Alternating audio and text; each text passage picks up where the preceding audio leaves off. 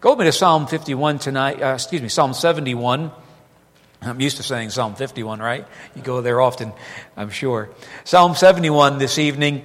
And I want to talk about and show you some things from the Word of God regarding the next generation.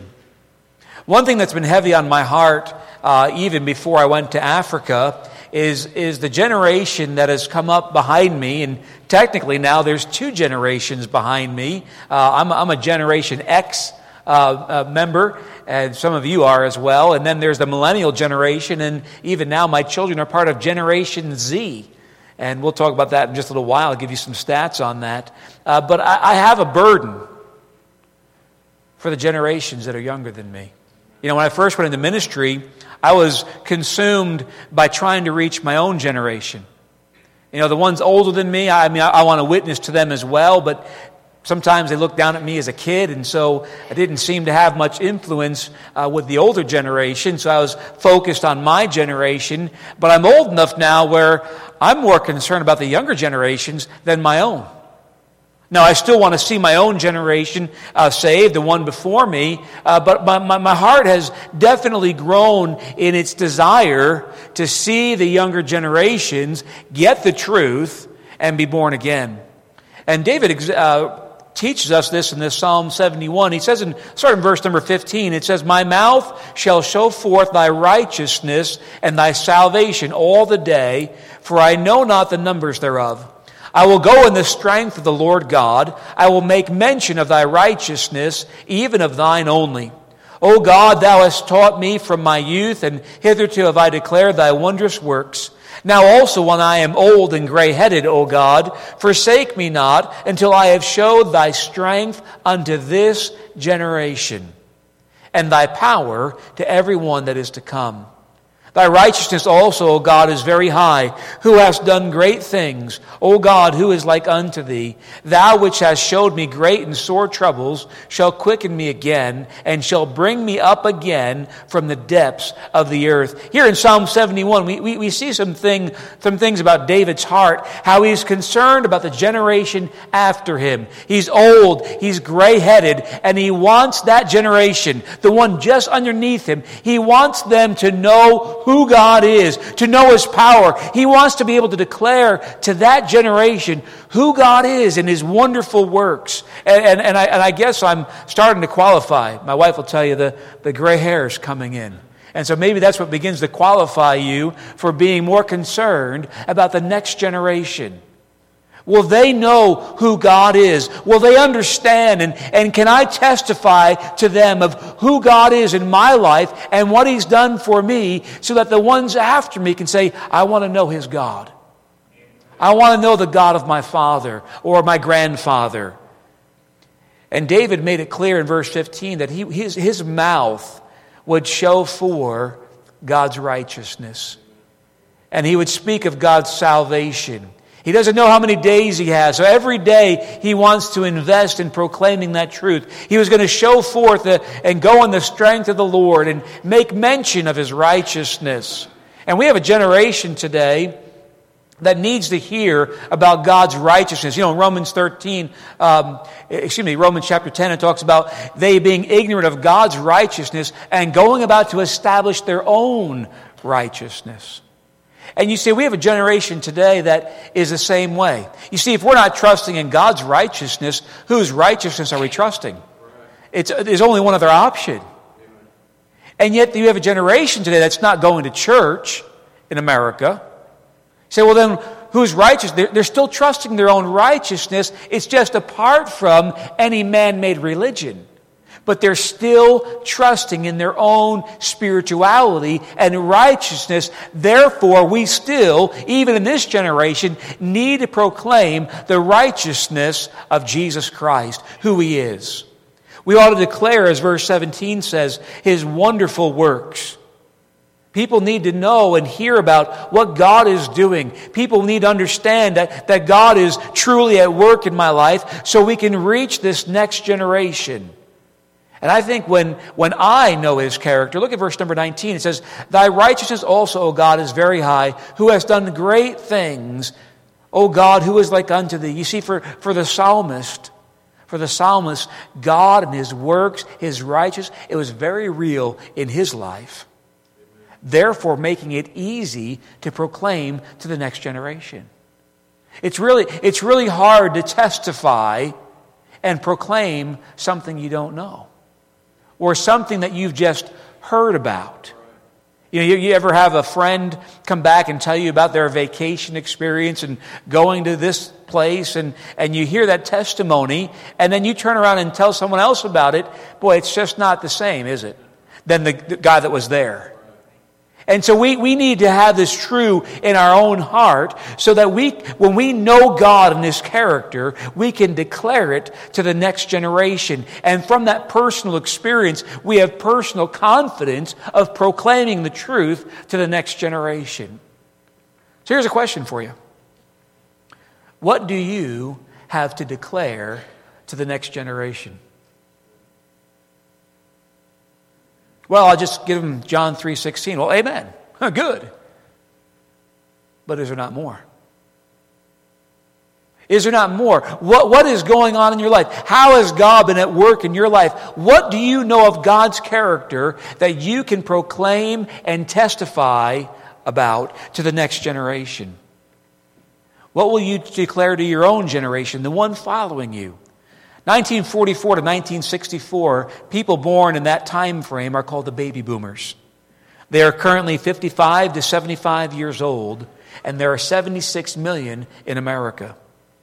Generation X, of which I'm part of, you say, why do they call it Generation X? Because after the baby boomers, they didn't know what to call the next generation, so they just put an X there, and it stuck. They didn't know, so we just put an X. And so the Generation X, born between 1965 and 1979, currently 40 to 54 years old, and there's 82 million of us in America. After my generation is Generation Y. The letters just follow after that. Renamed the Millennials, because when they're finally of age, it's at the turn of the millennium. And they were born between 1980 and 1994, currently 25 to 39 years old, 73 million. And that is the generation I am heavily burdened for in America. How are we going to reach them? They're different. They think differently. They function differently than Generation X, than the boomers. We also have Generation Z, born between 1995 and 2015, currently ages 4 to 24, 74 million in America. A little early yet to figure out how we're going to reach them. They're still growing up. They're still younger. Not all of them. The older portion of that are 18 and to 24. And we've got to be thinking about reaching them. But the majority of the people younger than me are part of Generation Y, or the millennial generation, and they're different. They think differently than my generation. They think differently than the generation before me.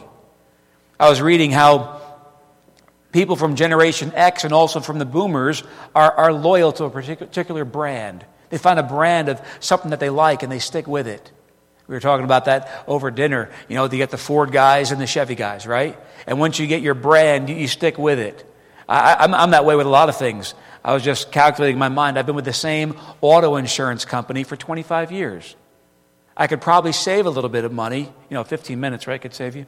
But I'm loyal to my brand. And that's just part of how I was raised and part of how I think. But the millennials are not that way. I would say this about millennials: they're loyal to themselves and whatever is best for them. And I know that every generation is selfish. That's our sin nature.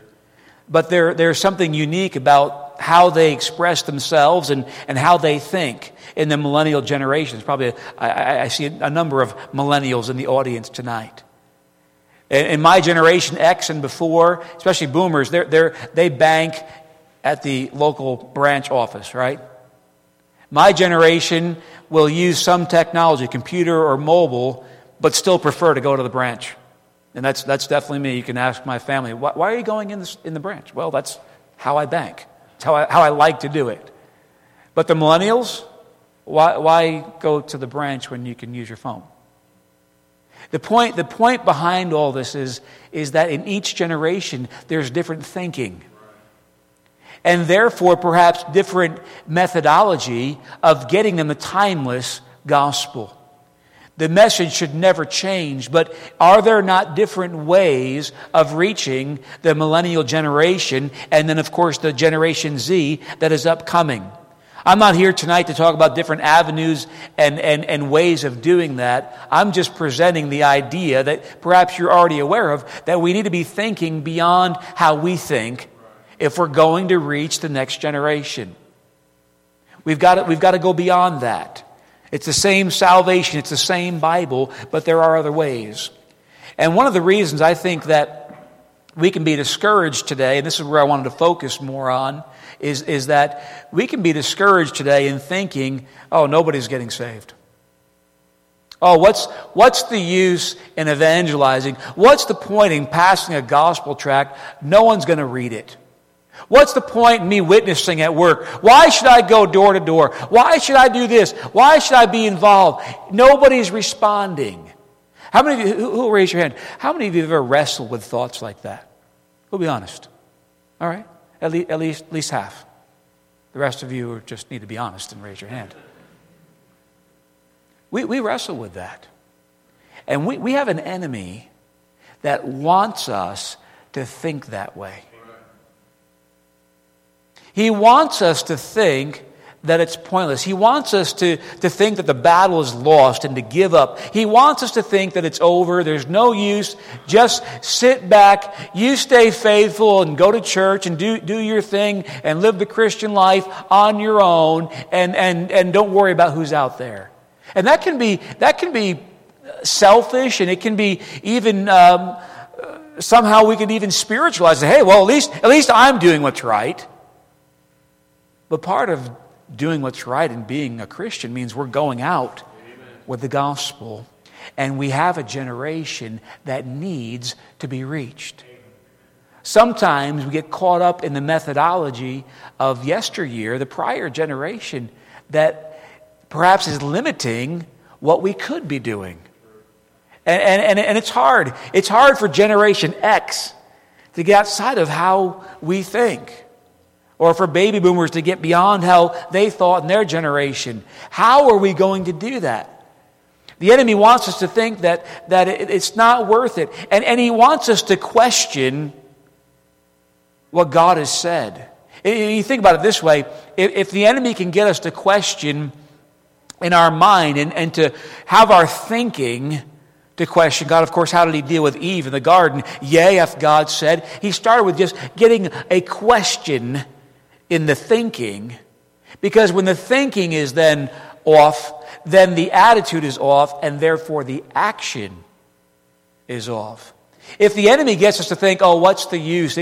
People aren't going to get saved anyway, then my attitude begins to change, like, oh, I'm not going to waste my evening doing that. I'm not going to waste my breath on that person. We begin to develop an attitude that is ungodly and sinful towards the command that God has given us to go forth and preach the gospel to every creature. You realize we have,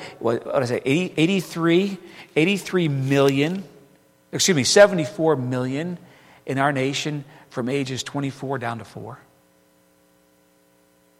And I don't know about completely how things are in Missouri, but I can tell you in New York, when I was there, the younger generation was very ignorant of who Jesus Christ is. I have asked and interviewed many people up there, do you know who Jesus Christ is? They don't know. And they're not even foreigners. Could that level be in our nation? Yes, it is. We have a generation coming up that does not know, and we have a generation that's older that thinks it's useless, it's pointless, it's not going to work. Therefore, I don't care, I'm not even going to bother, and therefore my actions are changed. I stop obeying God with the Great Commission. You know what? Talk about an easy victory for the enemy is if we're just sitting back doing nothing. Because he's got into our thinking to change our attitude and therefore change our action when it comes to the gospel. He wants us to question God's command to go into... Look at Matthew 28 with me. He wants us to question whether we should be going into all the world with the gospel. Look what the Lord says, and oftentimes we use this verse in a different way, but I want you to see something here.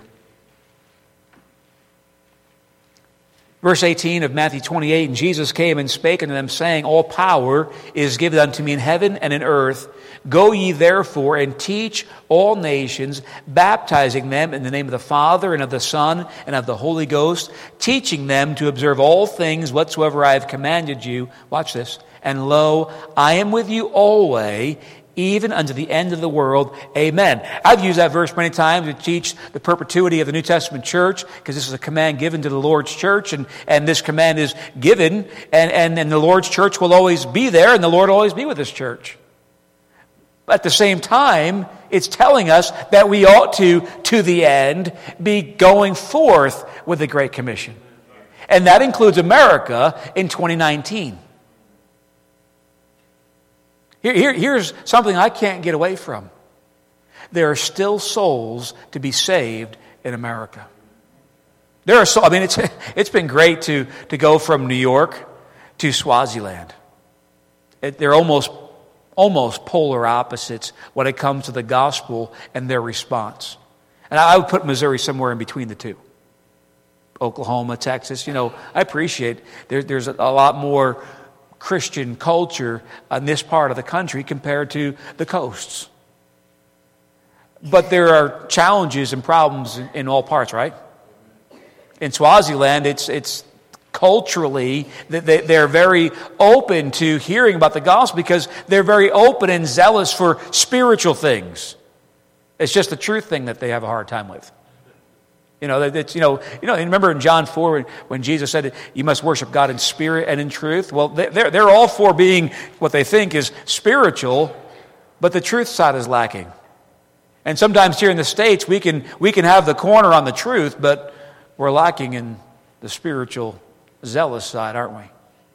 And of course, the Lord wants us to have both in our hearts.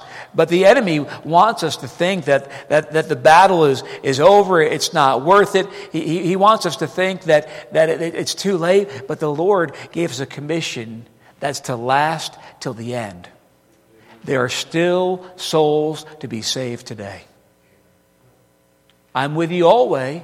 And if the Lord's present with His church, it means there's still people to be saved that He wants to use you to reach with the gospel, even those of the next generation. You say, well, preacher, don't you understand? As the days of Noah, it's going to become hard. Yeah, I understand it's going to get hard.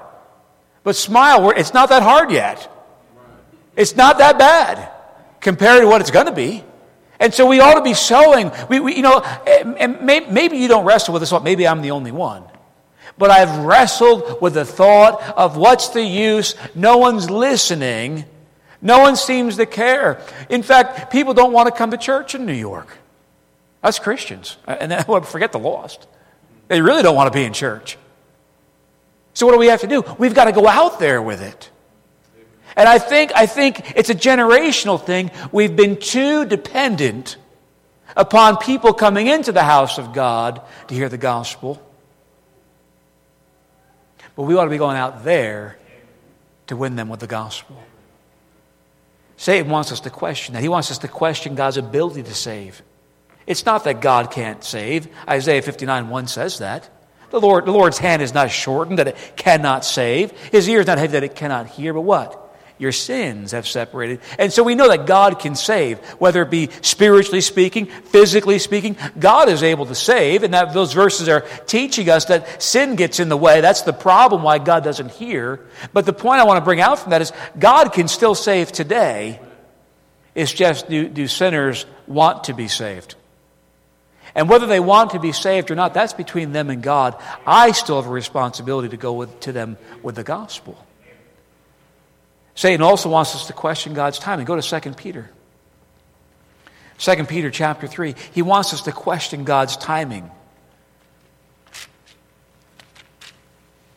Satan wants people to think that it's too late. Now, sometimes we have this question too. Oh, it's getting so bad in this world. Why hasn't the Lord returned yet? My dad told me that back in the 1970s, He was a street preacher in New York City. And he and the guys that would preach together in the 1970s, they thought for sure that the Lord would return then because it couldn't get any worse than the 1970s. And here we are, almost 50, practically 50 years later, and the Lord hasn't returned. Why? Look at 2 Peter chapter 3, verse 9. It says, "The Lord is not slack concerning his promise, as some men count slackness, but is long-suffering to usward, not willing that any should perish, but that all should come to repentance." And you can read the context. It's talking about the Lord's return. I believe there's one reason why the Lord has not returned yet. It's because there are still souls that are going to come to the place of repentance. And I take joy in that.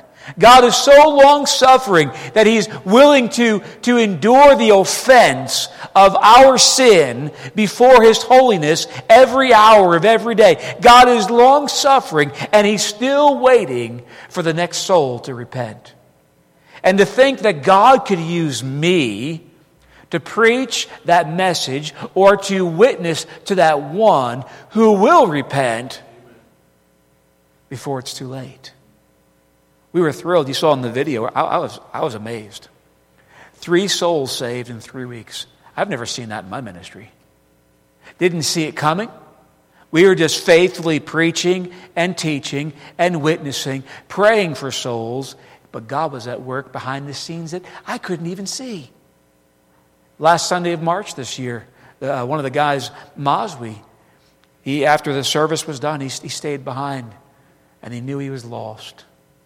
And he knew why. He says, "It's my self-righteous. I think it's all about..." And wow, his heart just opened before God. And we went through some things in the Scriptures. And within just a little while, he was saved. The following Sunday, now he's a student there at the College of Technology. One of his classmates, she'd been coming to our Bible studies as well. And then the following Sunday, she got saved. Same thing. It was her self-righteousness that was getting in the way of her seeing Christ's righteousness. But God opened up her eyes so she could see who she was, and more importantly, who He is, and she was saved. And just when you thought, "Oh wow, the two souls and wow, I've never seen this in my entire saved life anywhere. I've heard about it in the years gone by." On that Friday, one of the young men, he was the last one, he's hard to understand. His name's Ntogozisi. "Pastor, I need to meet with you." "Okay, what's going on?" So we met, and he got saved that Friday afternoon. And I'm like, wow, this is incredible. We have a responsibility to preach, to teach, to witness, to pray. God is the only one that can save. I can't save anybody. And God's timing, God has a perfect time for everybody. I didn't see it coming, but the Lord was long-suffering, waiting for these souls to repent.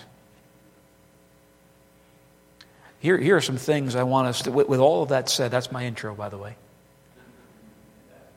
I want you to go home with these 3 thoughts. What does the next generation need? Swaziland's like going back in time a generation or more. Spiritually speaking, it's like going back in time. Swaziland is spiritually what I believe America was in the 1960s and 70s, from what I hear. In America, we are much further declined in our spiritual condition. But I'm still burdened for the next generation in America. How are we going to reach them? What can we do? How can we reach them with the gospel? Here's 3 things I believe they need to know. I don't have any magical formulas, but I do believe there are 3 things I'm going to show you in the Scriptures tonight that will help us reach the next generation. How you get this truth to them? Well, that's between you and the Lord and your pastor and how he leads MZBC. However he leads you in that. But here is what they need to know. Number 1, they need to know God's character.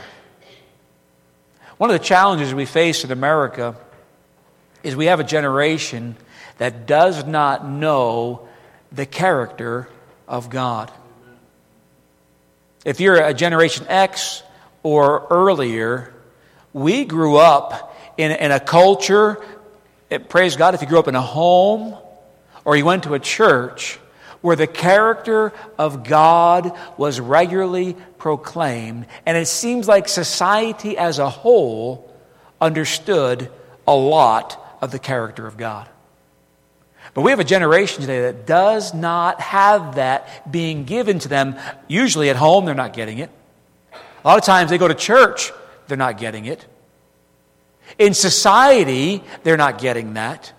And so we have a generation that does not know or understand the character of God. Back in Psalm 71, the psalmist wants them to understand and know the righteousness of God. Why? Because righteousness is a part of who God is. He is holy. He is right. He is just. He has no sin. It is impossible for him to sin. He cannot lie. He's a God of grace. He's a God of mercy. He's long-suffering. He's good. He's love. He's kind.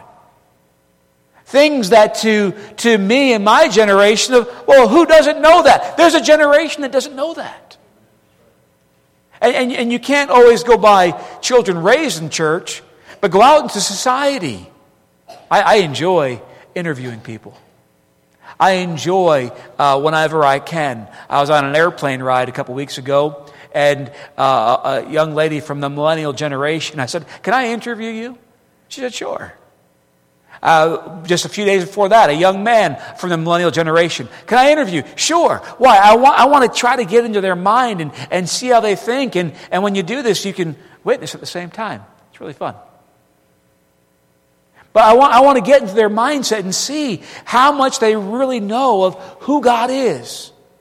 And I think that's important in our witness today. When we get out there and trying to reach the younger generation, we must declare and proclaim who God is. They need to understand His character. They need to understand that everything He does is good, that His works are wondrous, and He's righteous and just, and He's a good God. We need to declare His character as the Bible describes. Go to Psalm 100 with me. Here's the second thing. Besides knowing God's character, they need to know God's Word. And of course, one of the best ways for them to understand God's character is to give them the Word of God. But even beyond the character of God, connected to that, they need truth. They need the truth proclaimed to them. They need to understand what the Bible says, because a lot of times they don't. You know, in the generation before me, it was people understood that who God was and is still, but they also a lot of times knew a lot of Bible truth. Average person in society. And so for the longest time, it was just a matter of getting them the right plan of salvation. And so you'd spend time with people showing them the Bible plan of salvation, because the false religions had all these false plans. But we have a generation today that you just can't go to the plan of salvation for a lot of them, because they don't even know truths of the Bible. They're not even so sure there is a heaven or a hell. They're not so sure there is an afterlife. They're not so sure what righteousness is and who decides that. They're not so sure that the Bible is truly the Word of God and not just some writing that some man came up with. We have to go back with the younger generation and establish truth. And of course, to establish God's character, to establish truth, we just give them the Word of God. It's the sword of the Spirit, what He will use. But I've had this thought. Will they receive His Word as truth if they don't trust His character? That's a generational problem. Do they know His character? Can they trust His character? Otherwise, will they even trust His promises? Will they even believe His Word to be true if they don't trust who He is? And so I believe declaring His character is vital and important. Psalm 100 verse 5 says this, "For the Lord is good." There's His character. "His mercy," more character, "is everlasting, and His truth endureth to all generations." That verse jumps off the page at me, because God wants His truth to all generations.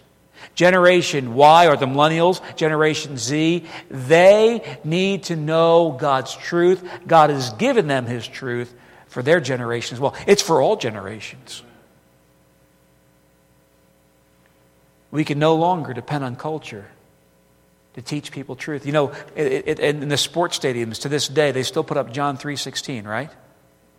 But to the millennial, do they even know why they do that? Who's John? What does 3 mean? What's the colon mean? 16. What is that? If they were raised in yesteryear, oh, that's for God to love the world that He, they know that. And it's a reminder. But we have a generation today that does not even know that. And we've got to declare it to them. They need to know His character. They need to know His truth. And here's the last one. Go to Psalm 33 with me. Psalm 33. They need to know God's heart. They need to know God's character. They need to know God's word. And I think this is so important. They need to know God's heart. In yesteryear, people knew that God loves them. The average lost person knew that. But the generation today, they don't necessarily think that way. They're not necessarily thinking, oh, God loves me. They're not thinking that the Bible is the Word of God. They don't know the character of God. They don't know what God thinks of them.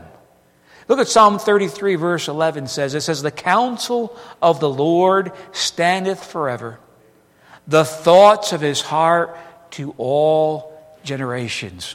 Back at the beginning of July, we were at family camp up in North Dakota, and I was speaking with our assistant pastor. We were talking about the generation. He's a millennial.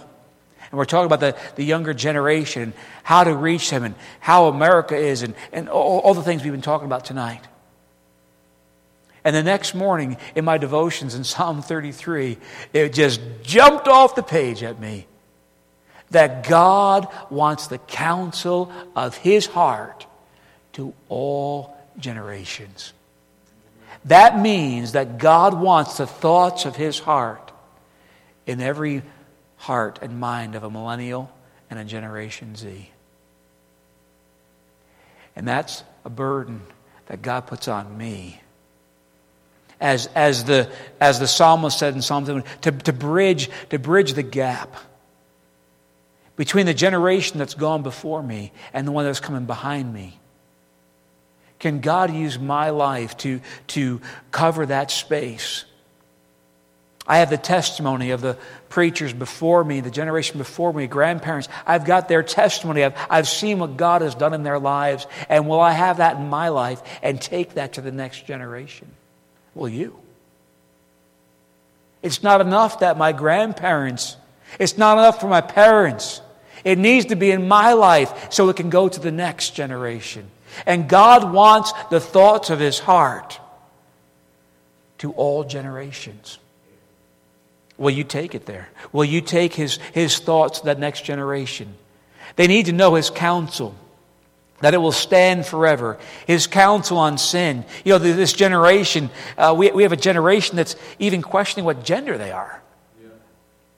They need the counsel of the Word of God coming from a gracious and loving heart to kindly, gently, and yet firmly declare God's counsel and the love that God has for them to show them what's right and wrong. Every soul out there needs to. We have a generation that needs the counsel of God's heart. Will God use you and me to show them? They need counsel on life, counsel on what's right and wrong, so on and so forth. And to know that God's heart, in His heart, that He has thoughts for them, that He loves them but hates their sin. We won't look there, but in Jeremiah 29, verse 11, God says that the thoughts I have for you, thoughts of peace. Even though there's a generation that questions His existence, they question what's right, they question everything. But God still loves them. And He wants His counsel to reach them. the counsel of his heart. It was given to us in the Word of God to reach their generation as well. And God's invitation of Isaiah chapter 1, come now, let us reason together, say, it still stands for them. But we've been subtly, our minds have been persuaded by the enemy, maybe even by circumstance. Say, what's the use? Why does it matter? They're not going to listen anyway. You don't know that. You don't know what God is doing in their hearts.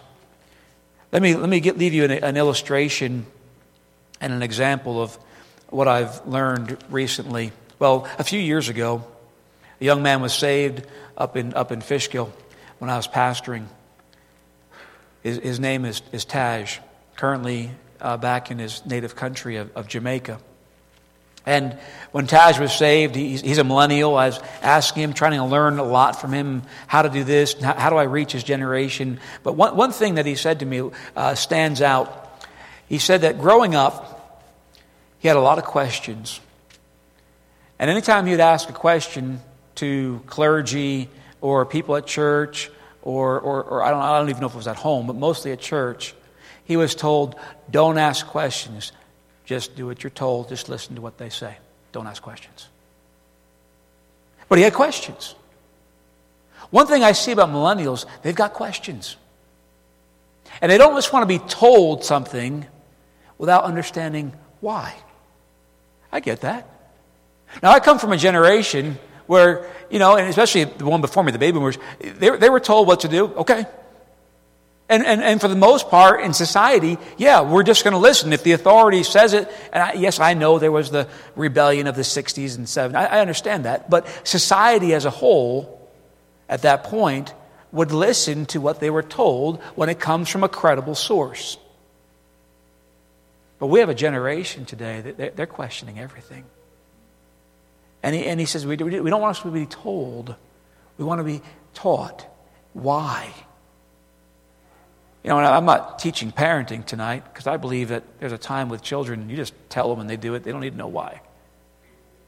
But you know what's best for children as they get older? They need to know why. So they can apply it in every scenario, not just in the one you've programmed them to respond to.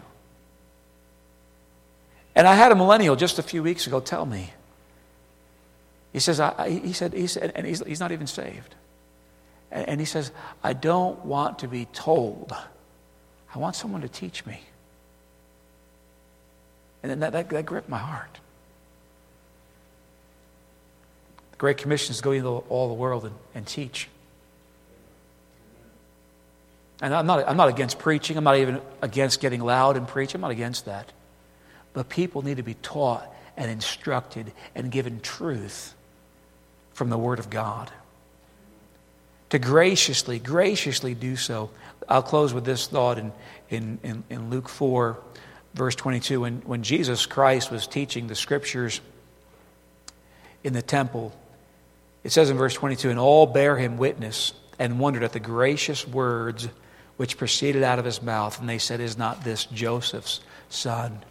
Can we not graciously, yet firmly and powerfully, by the Spirit of God, by His power, go forth to a younger generation and give them the counsels of God's heart. Give them truth. Give them who God is.